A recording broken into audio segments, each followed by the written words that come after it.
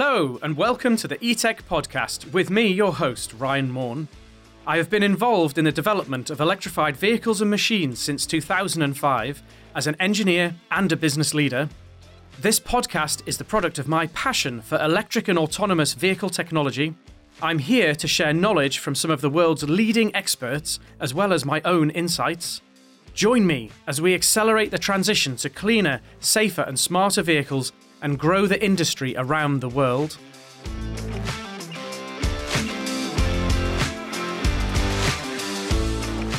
For today's episode, we've got Kevin Brundish from AMTE Power to join us on the show.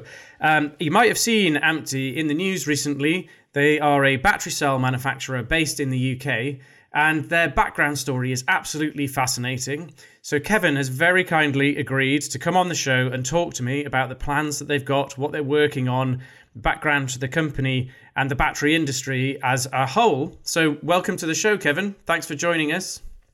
Morning, Ryan. Yeah, delighted to be here. So if we could just start, Kevin, just a bit of an introduction to your good self and your background and where you came from would be great. Yeah, no problem. I mean, I started my career as an engineer, actually, building or designing, I should say, designing aircraft parts, gas turbine parts, actually. So that's longer than I care to remember, but 25 or so years ago. And I worked for a number of different companies, such as Rolls-Royce, and I ended up working for a technology company called Kinetic. Right. And whilst there, I sort of moved into more managerial roles and led the battery and fuel cell business. Probably some 10 plus years ago, I started in this field. Therefore, so compared to some, I'm a newcomer, but nonetheless, been in the sort of battery and fuel cell business for over a decade. Fascinating. And good to know you're from an engineering background as well. I think all the best people start their careers in engineering. Absolutely.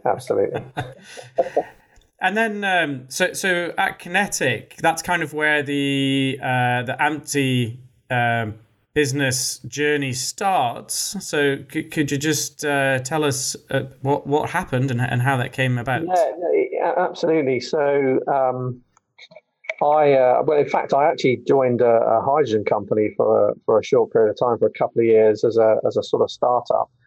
But in 2013, I got together with a couple of ex-Kinetic colleagues, and we set up AMTE Power. And what we really did was we bought a business called AGM Batteries, and I'll come back to that in a second. But really, we'd had a lot of interaction with AGM over the years, a cell manufacturer in the UK that specialised in supplying defence. And of course, because I was in Kinetic, there was always a defence and aerospace element to the work we did, because it was primarily a defence and aerospace company. Yeah. So when that business was available to be bought, we set up AMTE and we bought the business. So that was 2013. An AGM, just remind the acronym stands for something, doesn't it? Yeah, no, it does. There's a reasonable amount of history behind AGM, actually. So I'm going to get into a few acronyms here. Right. Okay.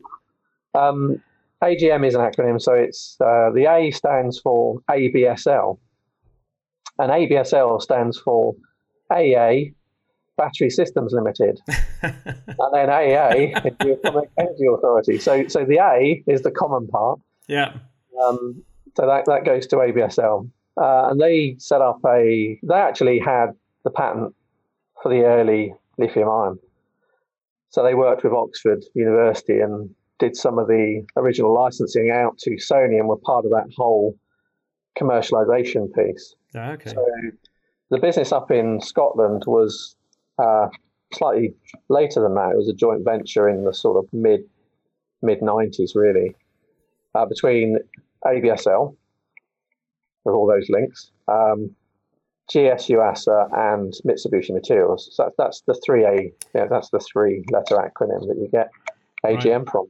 The Atomic Energy Authority piece in that.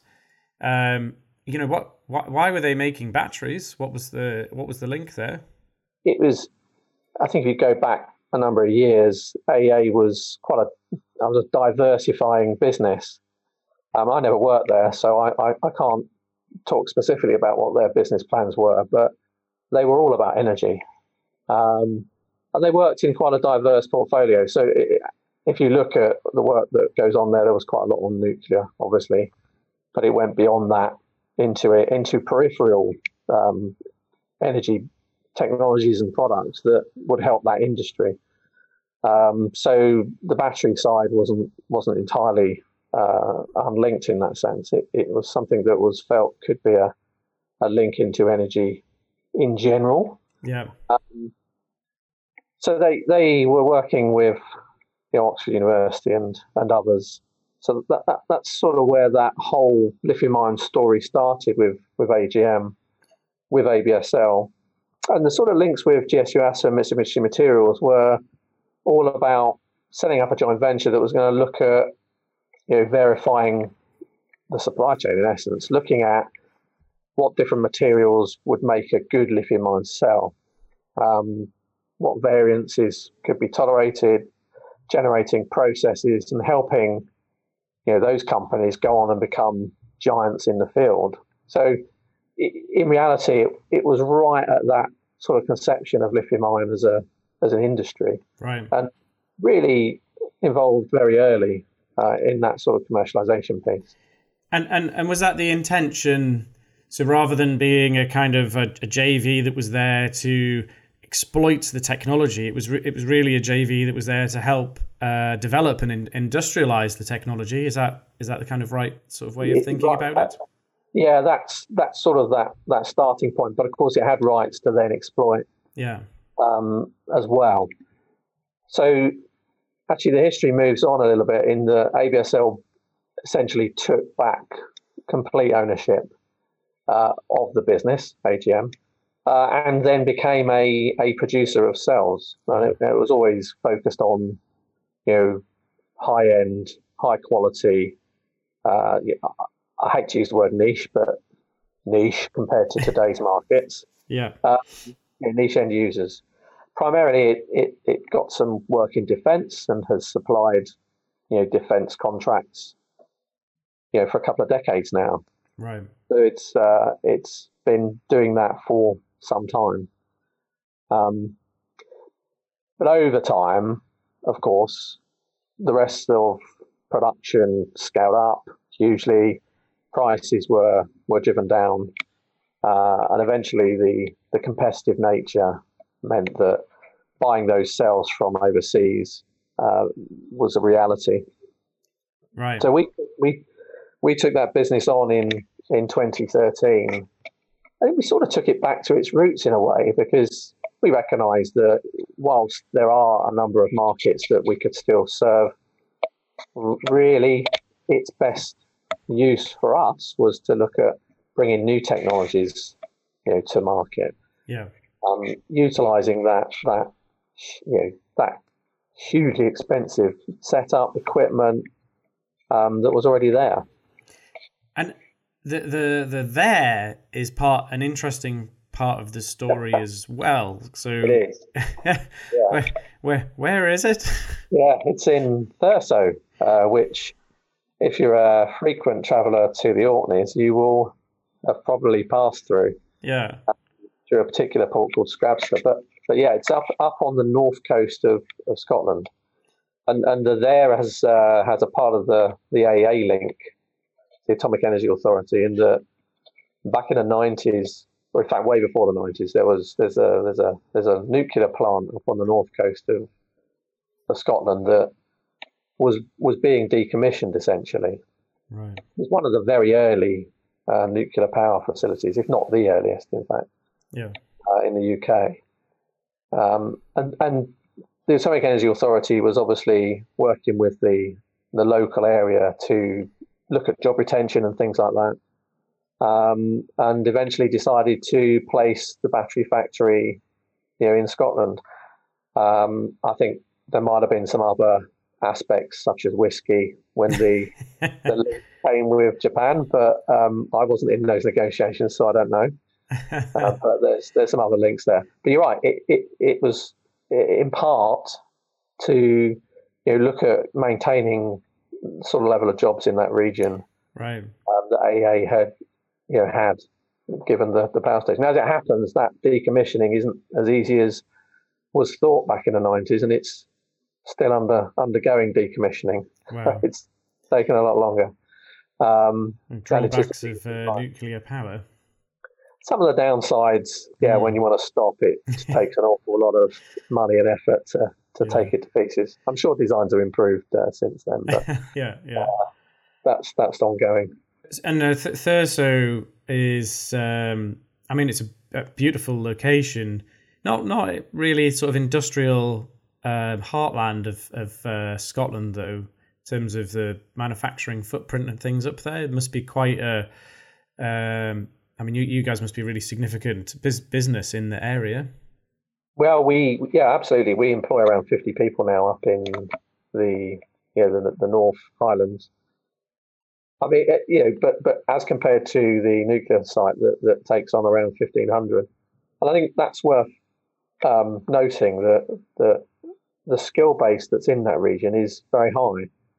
I think outside of that cluster, obviously there are other, whiskey and fishing and agriculture are big industries along with tourism.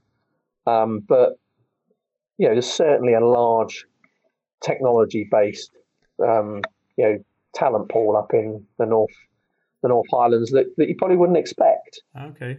Primarily because in the early stages of the nuclear development, a lot of people went there. So we're working with sort of third generation nuclear physicists, which you might not find in other parts of the Highlands. Oh, wow. So it isn't quite as you expect. Hidden away are some substantial sort of engineering and technology based businesses. Oh, fantastic! It sounds, combine that with the rugged scenery and some amazing whiskey, and sounds like you've got a good combination. It's a great combination, and it's got a degree of isolation, which in the current times helps a little bit as well. Yeah. Social distancing is relatively easy to achieve, for instance. So there are some strengths, and of course, some of the challenges are transit there, but again, it's not too bad, and it is a beautiful journey up through those highlands to the north coast. Fantastic. And so, just tell us about the existing facility that you have up there. What is it? What have you got? So we have a full cycle manufacturing plant. So I think the phrase we like to say is powder to power. Essentially, we bring in raw materials, we do all the mixing and the electrode creation, and then, of course, we do the cell assembly. And at the moment, we're still the only full-cycle plant in the UK. And obviously, there's the Northeast plant, but that focuses on the cell assembly side rather than the electrode manufacturing.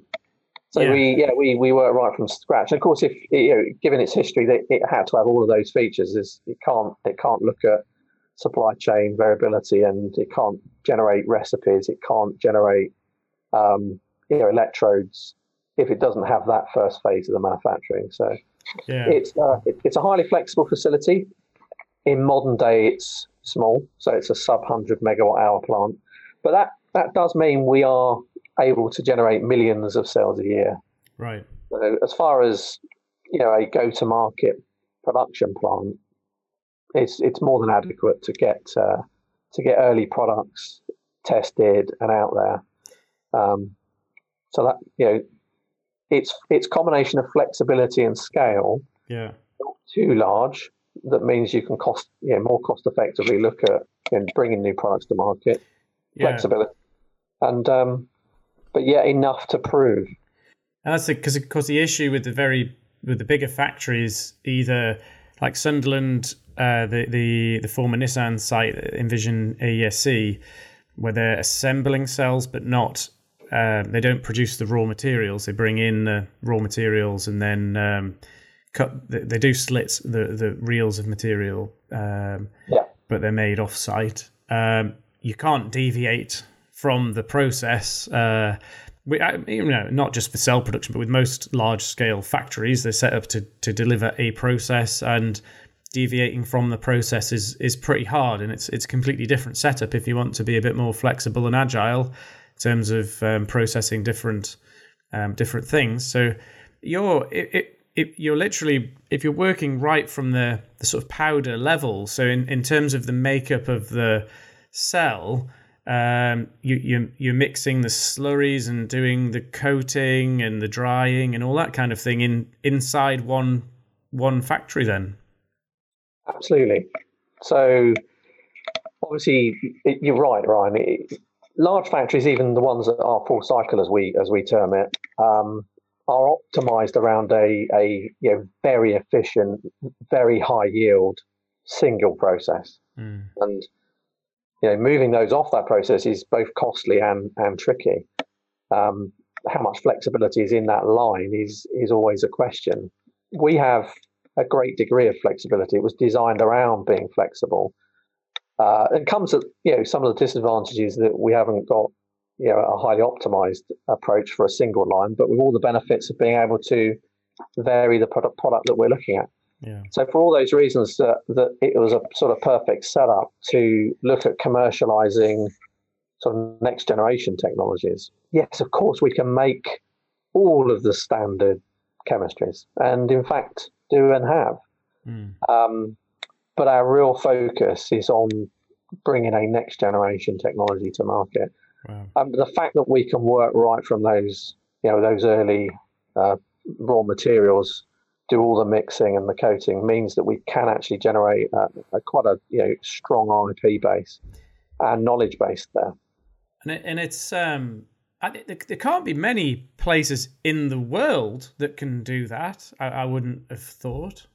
No, obviously when the market grew up back in the 90s, grew up fast around the single product line and became highly optimized. And even the factories that you're seeing coming online now are still quite focused on very large, single product type approaches. Yeah. There is a massive demand for what's currently available, and so I think that's why people view it that's the technology for some years to come. The good news about what we do is everything we do can be done in those plants. In general, we have greater flexibility. It's true, but we use exactly the same equipment. So everything we do is transferable to that global scale within the limits of the manufacturing equipment. So the great news is that we have all the flexibility we need to do that, bring to market, but yet scale up is much more in line with, the larger manufacturers from the Far East and the emerging ones that you're seeing in Europe. And you're right, Ryan, there isn't really anybody doing that. There are some other businesses that have similar scale of plant to us, but they tend to be, very focused around single products. Yeah. And there are some smaller plays, entities around Europe particularly, who do some manufacturing, but on very small scales, very, very small scales. Some of the bigger cell producers don't have their own kind of prototyping plants and stuff in-house, so they've got the mass scale production, but they couldn't, they can't easily sort of trial a new chemistry or a new technology within their own facilities because they just don't have that kind of. I think it's a peculiar sort of quirk of how the lithium industry has grown up in the last few years. It's sort of gone from nothing to light speed very quickly, it feels like. And all the focus has been on the capacity, for existing products rather than necessarily the advancing and the sort of R&D side. Yeah, you're absolutely right. And when we talk about the business, we sort of highlight those sort of market features. That there is. I mean, if you look at the evolutions of lithium ion over the last 20 odd years, there's been quite a lot around the sort of power electronics and the way the cells are used, but less so around sort of big steps in the actual production process for the cells.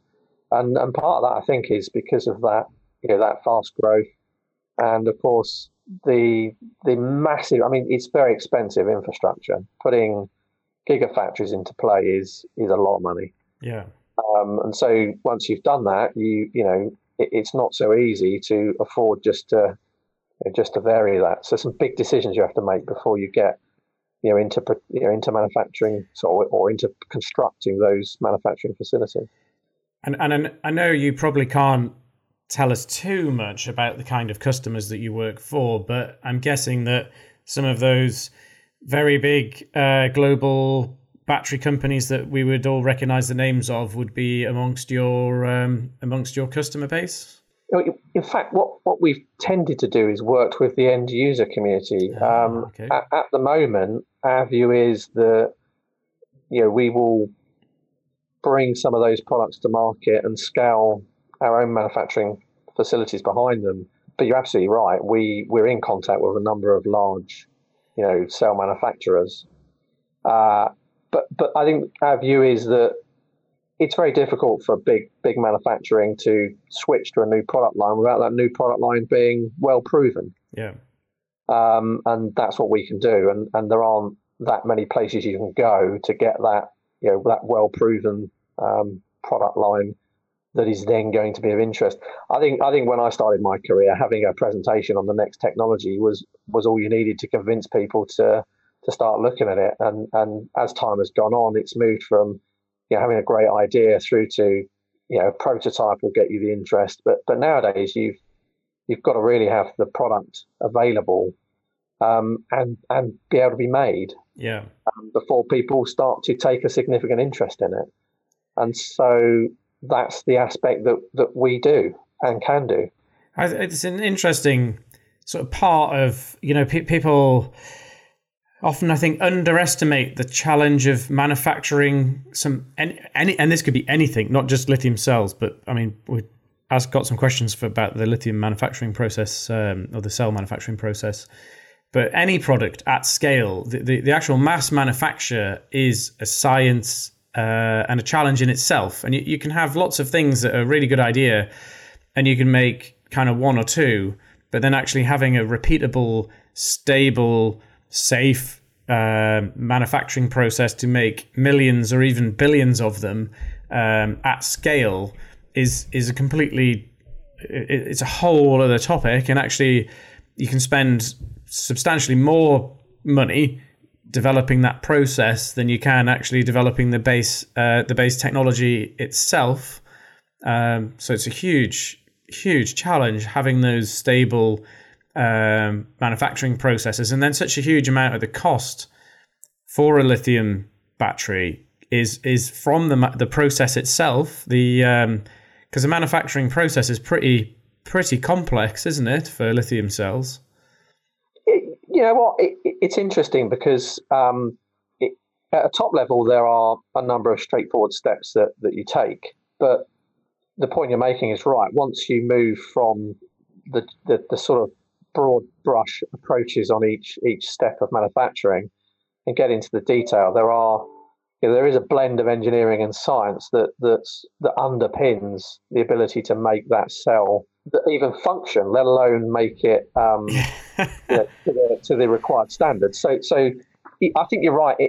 When you're in the lab, it's easy to underestimate. I've been in the lab and underestimated myself, and I'm sure most people empathize with this. It is easy to underestimate the manufacturing part and to think that actually once I've cracked the science, the manufacturing will be the easy part. Yeah. But what we quite often find is that the lab performance is one thing, but bringing it into a scaled up production environment and recreating that, you don't always get the same results that you originally hoped for. Yeah. And the good news is we're rather good at that now, and we've been going sort of 4 or 5 years and gained a lot of experience in good start points, and we can get technologies turned around reasonably quickly now. And of course, it all has to be done as well in a what I could only describe as a kind of hyper clean environment. The level of control of the environment in which battery cell manufacturing is done is quite extreme, isn't it? Well, absolutely, and you're right about the controlled element, and it is clean, even though we use some pretty messy chemicals in that sense. It is a very clean environment. And again, it struck me that when I first got into this industry, knowing that there's a lot of carbon used and this, that, and I expected to go into battery manufacturing environments and see, a pretty dirty environment, but absolutely not. It's not clean room style. It doesn't need to be quite that level, but there is an awful lot of control over what's done. And obviously they're all contained processes. Most of them are done in the absence of, well, certainly the mixing is typically done in the absence of any oxygen. We put pressure on.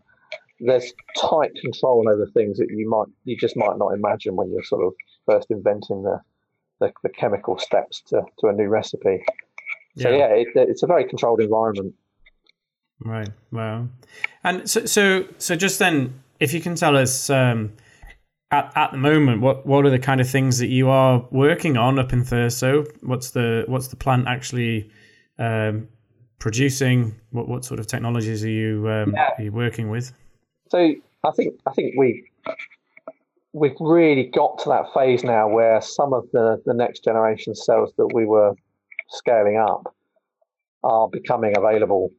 I'll touch on two. We have a few more, but we've been working on high power cells. So obviously automotive is a big space, and the high power cells we've been looking at have been focused on automotive end users, typically in the niche space, in the niche vehicle space, rather than sort of mass adoption. But nonetheless, we're getting quite a lot of interest from larger OEMs. Yeah. So we have a cell that, and you'll know the trade already, Ryan, that we can get up to 100C performance. But we can vary that a little bit in its design to bring a bit more energy back into play. So there's a couple of sort of variants in the family. So 100C is an insane C rating for a cell. Just for people who haven't kind of twigged on that, because you slipped it out there very kind of nonchalantly. So a normal energy cell that you would find in a typical EV might be rated at 3C.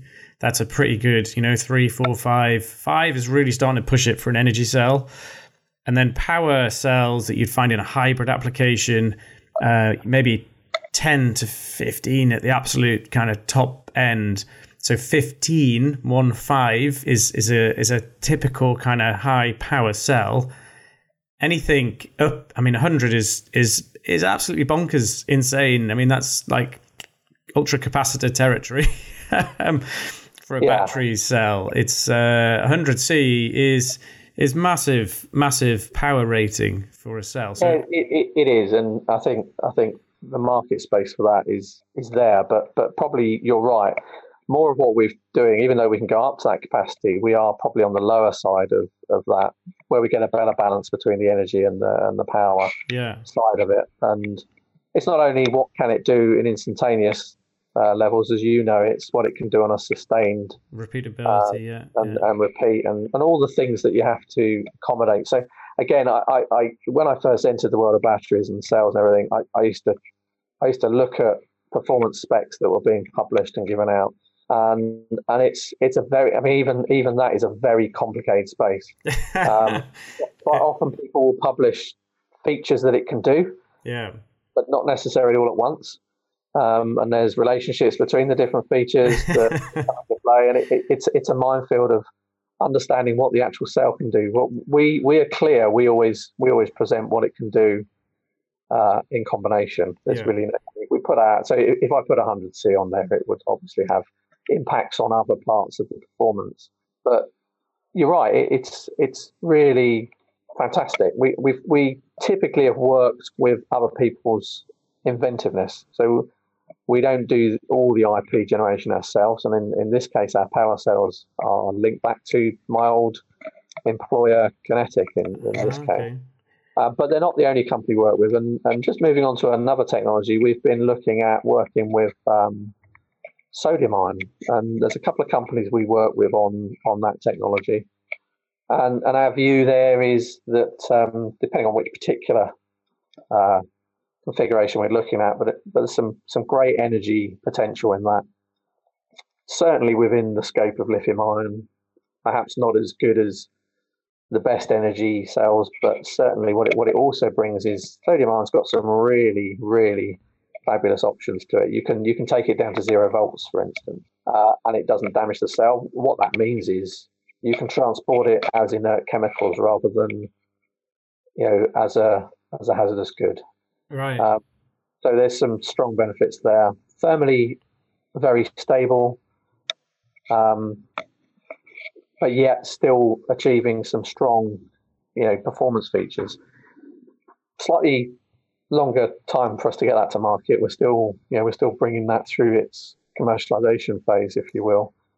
But and that's not like the kind of like molten salt kind of crazy batteries of the past.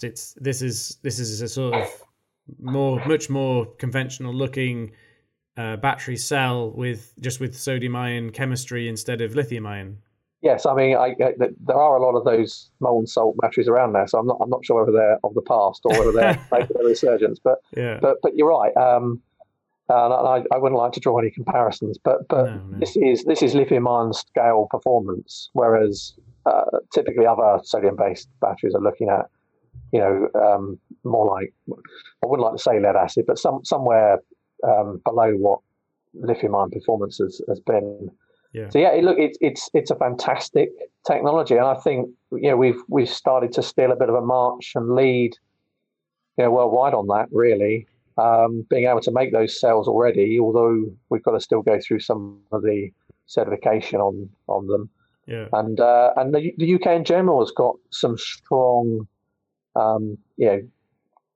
capability in sodium ion. So that's a good starting point.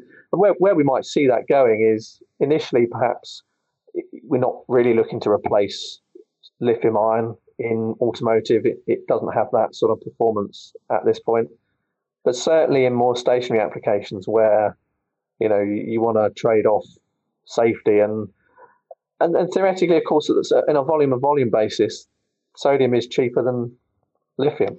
Yeah, very. So it does offer some cost advantages. So a fabulous technology. So those are the sorts of things we're working on. In the background, of course, we can provide most blends of sort of off the shelf, as we call them, lithium ion. But obviously, at the volumes we work at, that's not a sustainable market position for us. So we're looking at bringing something new to the market. Right. On the, just to circle back a little bit, on the high power cell, the technology involved there. What's probably can't tell me the full secret sauce, but what how on earth are you getting kind of 50C performance out of a lithium cell? What is it that you've done there? Yeah, well, I mean, any manufacturer will know that there's some manufacturing techniques that come into it, and then of course there's some IP that comes into it in the way the recipe's created in the first place. And we use a blend of those. So there's some strong IP positioning that gives us that sort of recipe that is set up for high power in the way you go about that. Yeah. And then, of course, the manufacturing processes rely on thin coatings rather than thick coatings. And the performances we're getting out of that are tremendous. And I think what's good about it as well is we're using a facility that was originally designed for energy cells, but it just shows you how precision you can get off of even standard lithium-ion equipment if used and set up in the right way. So there's some fantastic evolutions that we've looked at, and how you use that equipment and what you do and how you modify processes and everything else to actually get that sort of high performance out of it. So and that's true of all what we do, really, Ryan. It's a combination of that first IP coupled with extensive IP around how you make a cell repeatedly perform in that way. Yeah. And on the that it's going to be a huge topic on the lithium cells. The C ratings, people might be thinking, what on earth are they talking about? Why does it matter, the C rating? But it's actually becoming more and more important, not so much for driving the vehicles, although in hybrid applications, you do need a higher power cell. You can end up oversizing a battery pack just to accommodate the power requirements of the application. But where you're really starting to hit obstacles is on charge speeds. So the limiting factor for charge speed now is, often the C rating of the pack, rather than, the infrastructure or the, any of the other bits and pieces. So being able to push more power in and out of a cell is really important in terms of the utility and functionality of that cell and how they're being used in automotive as we go for, these. It's not necessarily all about hypercars. It could just be about the ability to fast charge quite an ordinary car. Very quickly, yeah. No, you're absolutely right, Ryan.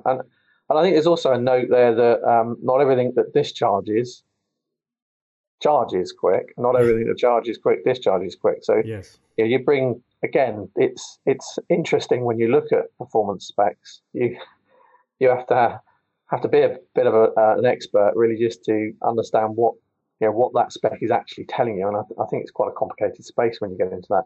But you're absolutely right.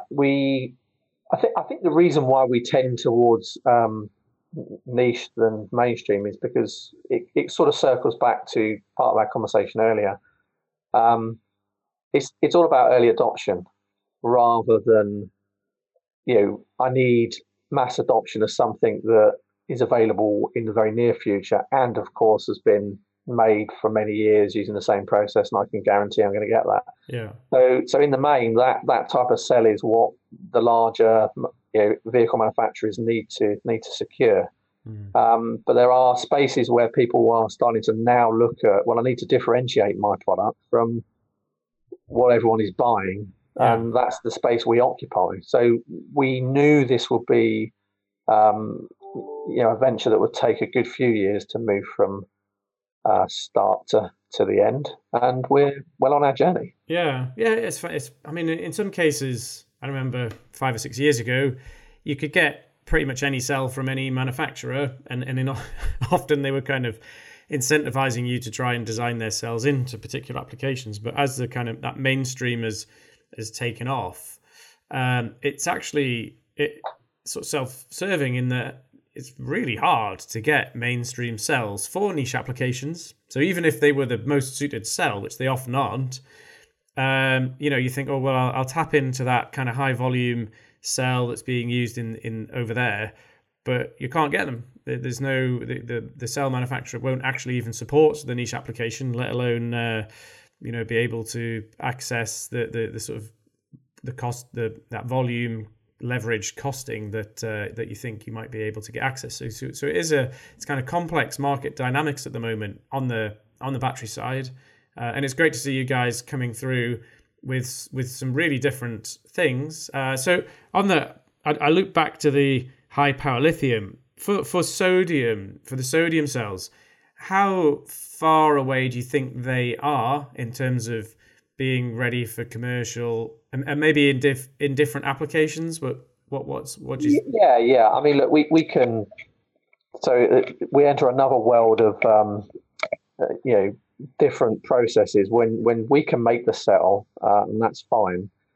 But obviously, for it to be in general use, there's a number of things we have to do to certify it, and to some extent, the end use is part of that certification process. It's not as straightforward as just saying, well, here's a fully certified cell that you can use. That if it's then integrated into a pack, that has to have some degree of certification. If it's then integrated into an end application, whatever that might be, a standalone storage solution or a car or a laptop, whatever, those go through a certain degree of certification. So it's quite an interesting space there as well to work in when you're bringing those sort of new products to market. Yeah. And in some cases, but the other thing you have to do, and very often gets forgotten, is we can plow ahead with, being able to make cells, but we need a supply chain that comes, along at the same pace. Yeah. And again, if you're changing some of the chemistries, then that supply chain is typically new. Right. So those are the things that take the time in the main. Look, we can make those cells now, but our view is certifying and scaling up supply is probably putting us somewhere up to the next 2 years, and I think it could go very fast as demand comes up. Yeah. And obviously that means everyone looks to go faster. So you're sort of a demand led phase now. Right. But I think we could be in quite reasonable production within 2 years. And certainly we can supply those types of cells a sort of pre-certified position now. And what market is really pulling the demand for those? Is it automotive or aerospace or something? So there's a lot of interest in aerospace, but that's typically a further field adopter, if you will. Right. It's more energy storage that we've been looking at. That sort of demand side comes from. It's particularly its ability to be very stable in high temperatures. Lends itself to sitting alongside things like solar plants. And yes, of course, lithium ion can be, temperature controlled and engineered to be very robust and safe. And we never really come in with a view that sodium ion is safe and lithium isn't. Of course, lithium is safe. It's used globally in all sorts of environments. But there are situations where different chemistries, different products are best suited, more optimally suited. And I think that's where we see sodium ion. But we're not ruling out transport. We certainly believe we can get up from the levels of energy we're at now to be very competitive with energy cells in lithium ion, and therefore automotive is still a market that we could grow into. Okay, interesting. And I suppose the other good news about it is, again, because we're using a standard lithium ion plant to make the cell, it's ultimately transferable. And that's quite different from in the past. I think the technologies were radically different in terms of the manufacturing process, and the amount of capital investment that's gone into lithium production, sort of reel-to-reel type production processes, is vast. So people aren't going to want to write that off, and being able to improve on and push new technologies into those huge processes is, it's really exciting in terms of what that might bring in the future, because that lead time to bring new things on should, in theory, get shorter as a result. Yeah, and you're right. There's a lot of different non-sort of lithium ion derivatives out there, and you mentioned some earlier, some of the sort of salt batteries that are being pushed, and they have all sorts of different advantages. But I think one of the things that is easy to overlook is that magnitude of capital investment required to get manufacturing up and running, to get the right volumes, to get the right price, to get the right quality. It's not a straightforward part of the journey. I think what we do in our business is, for lithium ion and derivatives, we bridge that challenge. Yeah. We already have the plant. We can already get those products up and running. And you're in a unique space. You said that earlier. There aren't really people in the space we're in. That's held out by our client base that we now have. Some global brands from overseas that have been telling us that we're one of the few players in the space if you're looking for something that's not what you can get right now. And that's a kind of neat little segue into the other things you guys are working on at the moment. So I know there's been a lot of press around this the last few weeks, and I also know that there's a bit more to the story than what has been reported. But you've got some pretty ambitious plans as a business in terms of scaling up and growing the company beyond what it currently is. So could you tell us a bit more about that, please? Absolutely. So the reality is we need to grow, both because the demand that we're now seeing, and we also know that we need to get the volumes up to get the pricing points right. We are seeing that demand growing beyond where our plant is going to be able to keep pace. And there are some upgrades we can do to the plant to increase capacity, but in reality, we're looking to build, using the Tesla term, gigafactory that is pretty commonplace now. But gigaplant is another phrase that we've been using just to try and put a differentiator there. Yeah. We're looking at our own, and have our own plans, and we actually have our own design of a factory that will go up to sort of 3 gigawatt hours. We've done quite a lot of work on the product lines that we think will be at that scale. We've made sure that the equipment is designed to allow that. We've identified a couple of locations. One is sort of Teesside, one is in Dundee. I think we've been public about those. Yeah. And we're ready to push forward with that supply base as that demand comes to the company. Right. And of course, it is one of those challenges that people look at new technologies but want to be very confident that they're going to be able to get enough to the right quality for a duration, particularly in automotive. It's a sort of 5-year play to get a vehicle up, and then it's a 5-year play to have a supply in place. We've done. That's a big factory. I mean, 3 gigawatt hours. That's bigger than the old Nissan plant, the ASE Envision site. And you would be presumably that would be the same model. You'd be a kind of powder to power type plant as well, full process. That's right. So, and you're right. It's a big plant. I think it's 37,000 square meters or something. It's a building that's going to be sort of 15 meters high. It will be a very big building. Wow. And a very big space. And that we look at different options from new build to existing space that can be converted. And with that last option, Dundee has a site that is becoming available that has the sort of capacity and space. So those buildings are there. Yeah. They're not easy to find. But the reality is it's other features like power, energy that are core. This is a process that demands a lot of power, and ensuring that power is renewable, is green, is least carbon as is possible is quite key. There's a obviously you can put factories up anywhere, but if you're using, I'm not saying anyone is doing this, but obviously just for illustration, if you're using coal-fired power to generate those batteries, the entire footprint of CO2 is worse than if you were using a renewable energy source to power the factory. So those are big considerations. So the reason we looked at the sites we're looking at, power was one of those most fundamental issues, and making sure that we were green.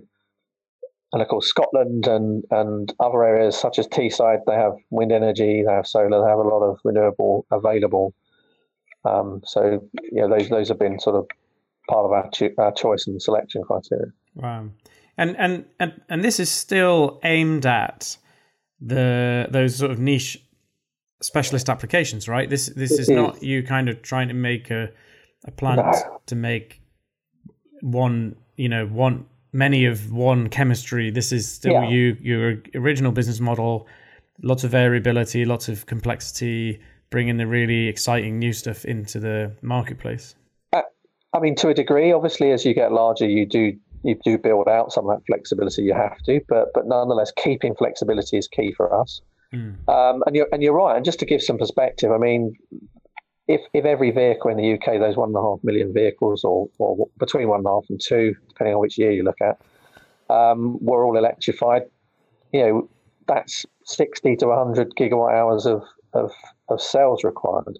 And we're talking about 2 or 3. So in the scale of the market, we are still looking at a more specialized factory. But it's going to be with those products that you can't typically buy off the shelf at the moment, and there's a huge market space for that. Yeah, wow. And then, of course, as if one gigafactory wasn't enough, there's the other gigafactory. So we've had our plans to build our factory for some time, and I don't think it's a secret that there's been mention of a need for a large scale Tesla type size, sort of 30 plus gigawatt hour facility in the UK to help automotive, but also let's not forget there are some other markets that buy into cells, and energy storage is emerging as a big market space as well. We were looking at designing our plant, and we were introduced to a company called British Volt, who were looking at bringing to the UK shores a large, I would say more traditional, more mainstream manufacturing facility up to 30 gigawatt hours. Although who knows where that really would stop once that was in supply. Probably looking at a more mainstream chemistry that the UK really does need that capability, and the UK government has been putting a lot of effort into looking at securing that. Yeah. So those discussions have been ongoing for sort of 4 or 5 weeks, and we're looking at what of the different models makes sense to be common, and what makes sense to keep apart. Obviously, there are differences. We're looking at different supply chains in some instances. We're looking at different equipment specs. But there are common things that you look at, skill base being one of them. And obviously power requirements is another. So there's quite a lot of overlap, but yeah, there's differences, and they're complementary in that respect. They occupy different ambitions in client base. Although some of the clients may be the same, the offerings are very different. So it's a great link, and wherever we get to with that, I think will be beneficial for both companies, but also for the UK. That would, if we get that activity underway and both companies are successful, the UK would have a really unique position in that it would have that ability to bring new product lines to market, and the depth and volume of supply base to then take that on a truly global scale. So we could potentially march forward a few steps. I mean, we've been leaders in Europe because the factory in Teesside has been the biggest factory of cells for some time. Yeah. We're maybe being overtaken a little bit, but certainly hang on, it's Sunderland, not Teesside. Sorry, yes, you're right, Matt. Yeah, you cause a riot in the northeast. Yeah. You definitely might have to edit that bit out. Teesside is our business, but you're right. The Sunderland business. I was referring to the 2 gigawatt hour factory. Yeah, people forget that. Or even don't know it in the first place. That. Well, there's a few things, isn't there? With I was just going to say to get the UK into a better position, because actually, when you look at lithium and the history of the lithium battery, the story is a classic kind of UK, great at innovating, actually not so good at scaling up, and it's such an important technology that was developed in the UK, came out of UK academic research. I mean, even through the work with the AEA and AGM at the time, as it was, establishing all that initial business. But then, when it really took off for lithium, the sort of the powerhouses of lithium battery manufacturing now are the Koreans and the Chinese and Japanese to a certain extent. So really, Asian kind of dominance in that space, and it would be absolutely fantastic to see the story kind of turn around a bit in terms of being able to grow that UK supply chain, that UK kind of industry around what was a UK innovation. You're absolutely right, and again, I think. Depends on when you look at history about the UK being good at industrialisation. Obviously, at one point we were very good at it, but in more recent times, you're absolutely right. It has been a bit of a story that we are fabulous at the innovation side. We are brilliant at high value manufacturing. There are still some very strong industries in the UK that sit in those spaces. But when it comes to very large volume production that has typically found a home elsewhere. Yeah. Look, and it's some people concerned about Brexit. Some people have had views since the pandemic that the supply chain being offshore is a challenge. Yeah. And putting an onshore supply chain in place is something that should happen in many different industries. So it's getting a renewed focus, and energy has been power has been one of those spaces that we have been rather good at over time, and bringing the batteries as a sort of volume manufacturing back into the UK would be fantastic, and that's part of our aim. And so it always, I mean, I know it is a complex field, but from my perspective, certainly my experience, a lot of the challenge in the UK with these things has been essentially a lack of, I don't know what you might call strategic investment, or, despite the fact we've got these sort of two ends of the spectrum. So in the UK, we're very good at innovation and sort of that side of things. And we've also got like a global powerhouse of a financial industry, but we've been very bad at making the two play nicely together.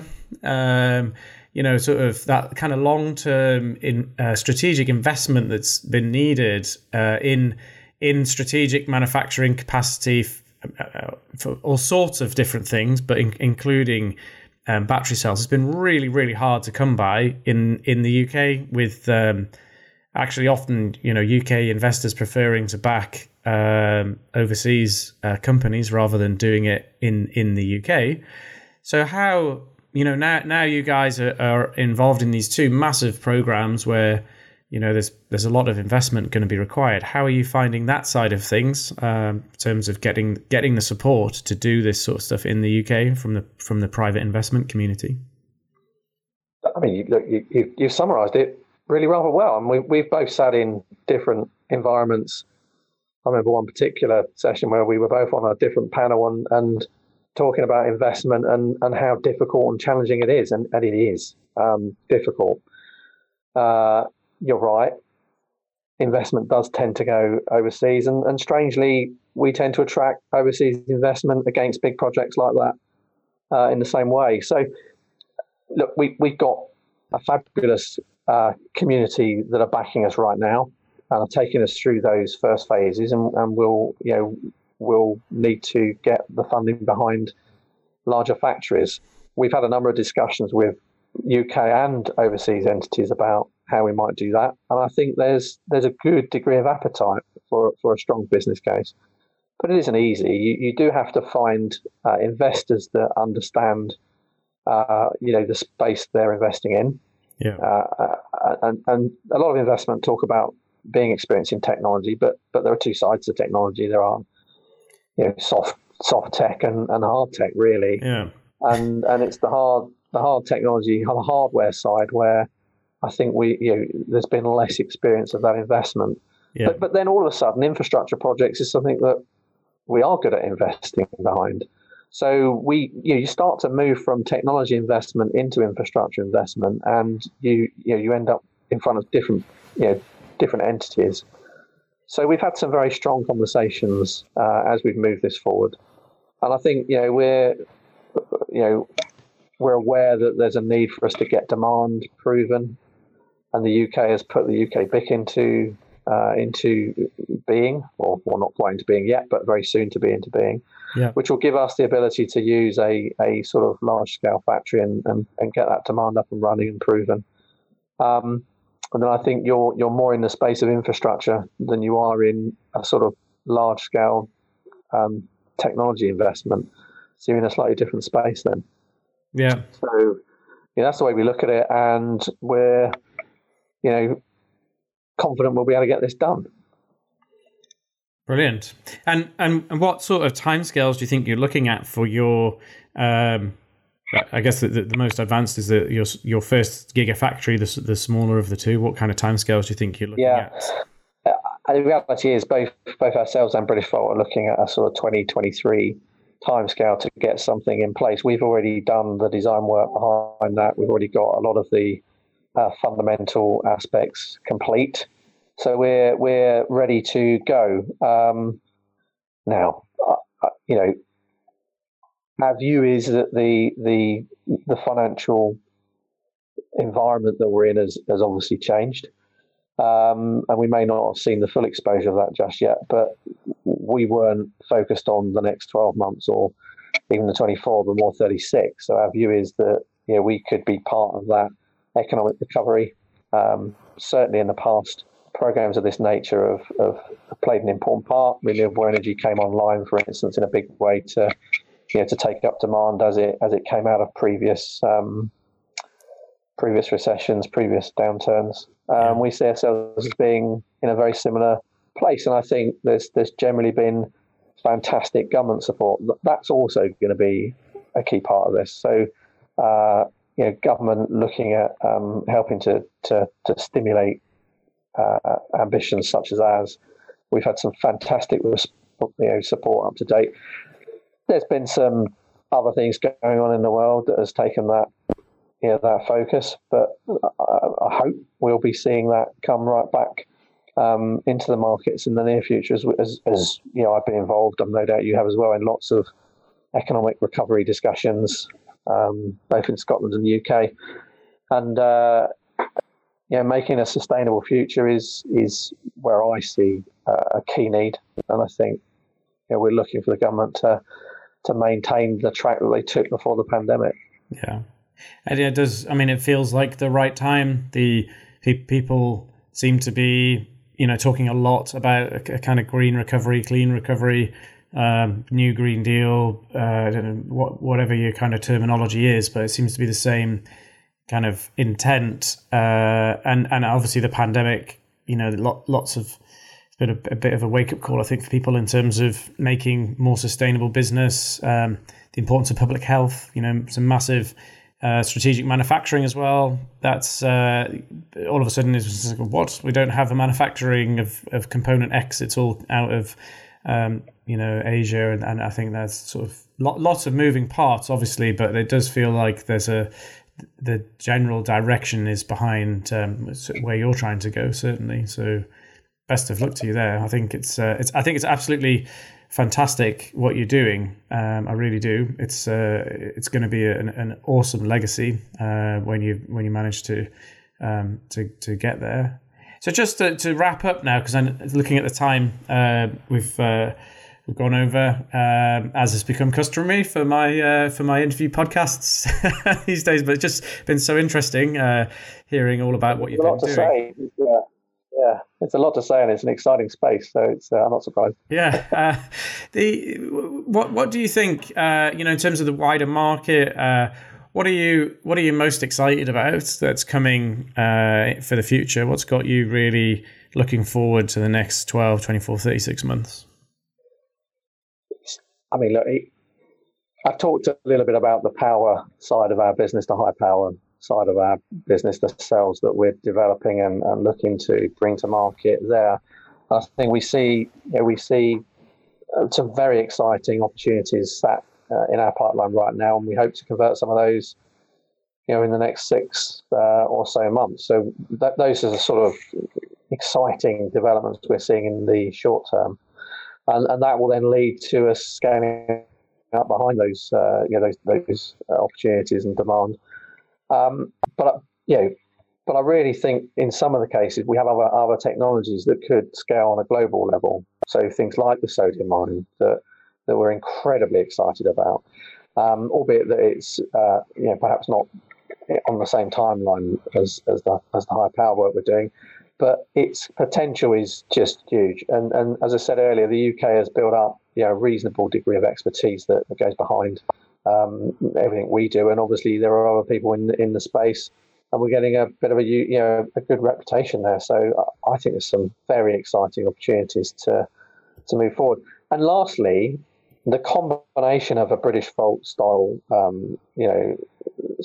manufacturing base with our own, just that combination, the ability to take all the innovation that the UK has always been very, very strong at, and turn that into a manufacturing base, a supply base that is just incredible, and could be a huge market with huge job creation around that. And I think that's what excites me the most, actually. That those sort of combinations where we work with people like British Volt, or even if we just work independently in the same space, that's the combination of what's happening here is very exciting. Brilliant. That's absolutely fantastic, Kevin. Thank you so much for taking the time out to join me today. It's just so fascinating to hear about you. I think AMTE is a real, almost like a hidden gem, I would say. Not least the location up in Thurso, but an emerging gem. Emerging gem, yeah. That's how we like to look at ourselves. But you're right. We've kept patient, because making lots of noise at the wrong time is as damaging as when you're ready, it's much better. So we feel we're ready now, and that's hopefully we will come out as being a hidden gem, and hopefully you'll hear and see more of us as time goes on. Yeah, and hopefully anyone who listens to this, not even hopefully, you can tell. I mean, the depth of experience of AMTE and your team. I mean, it's vast. Goes back to the origins of lithium cells themselves. So it did make me laugh a little bit. Some of the press coverage recently of talking about you being a startup. I was actually, the first time I read that, I thought, is there a different AMTE Power?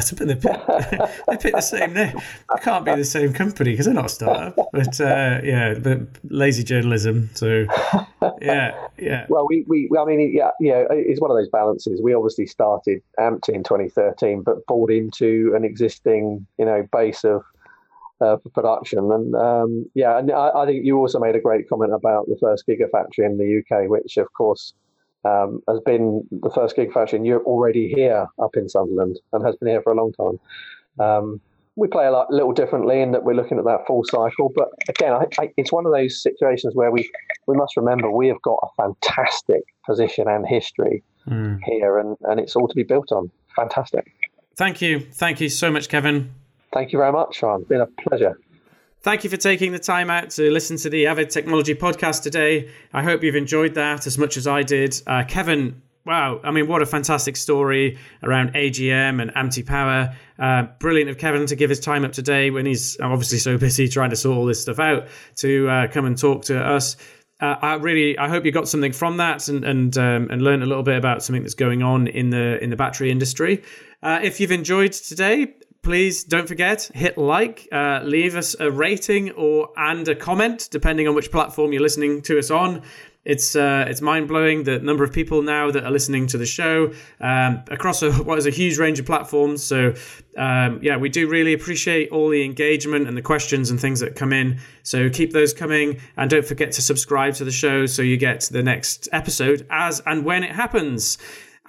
So that's all we've got time for today. Thank you so much again, and I really look forward to speaking to you again soon.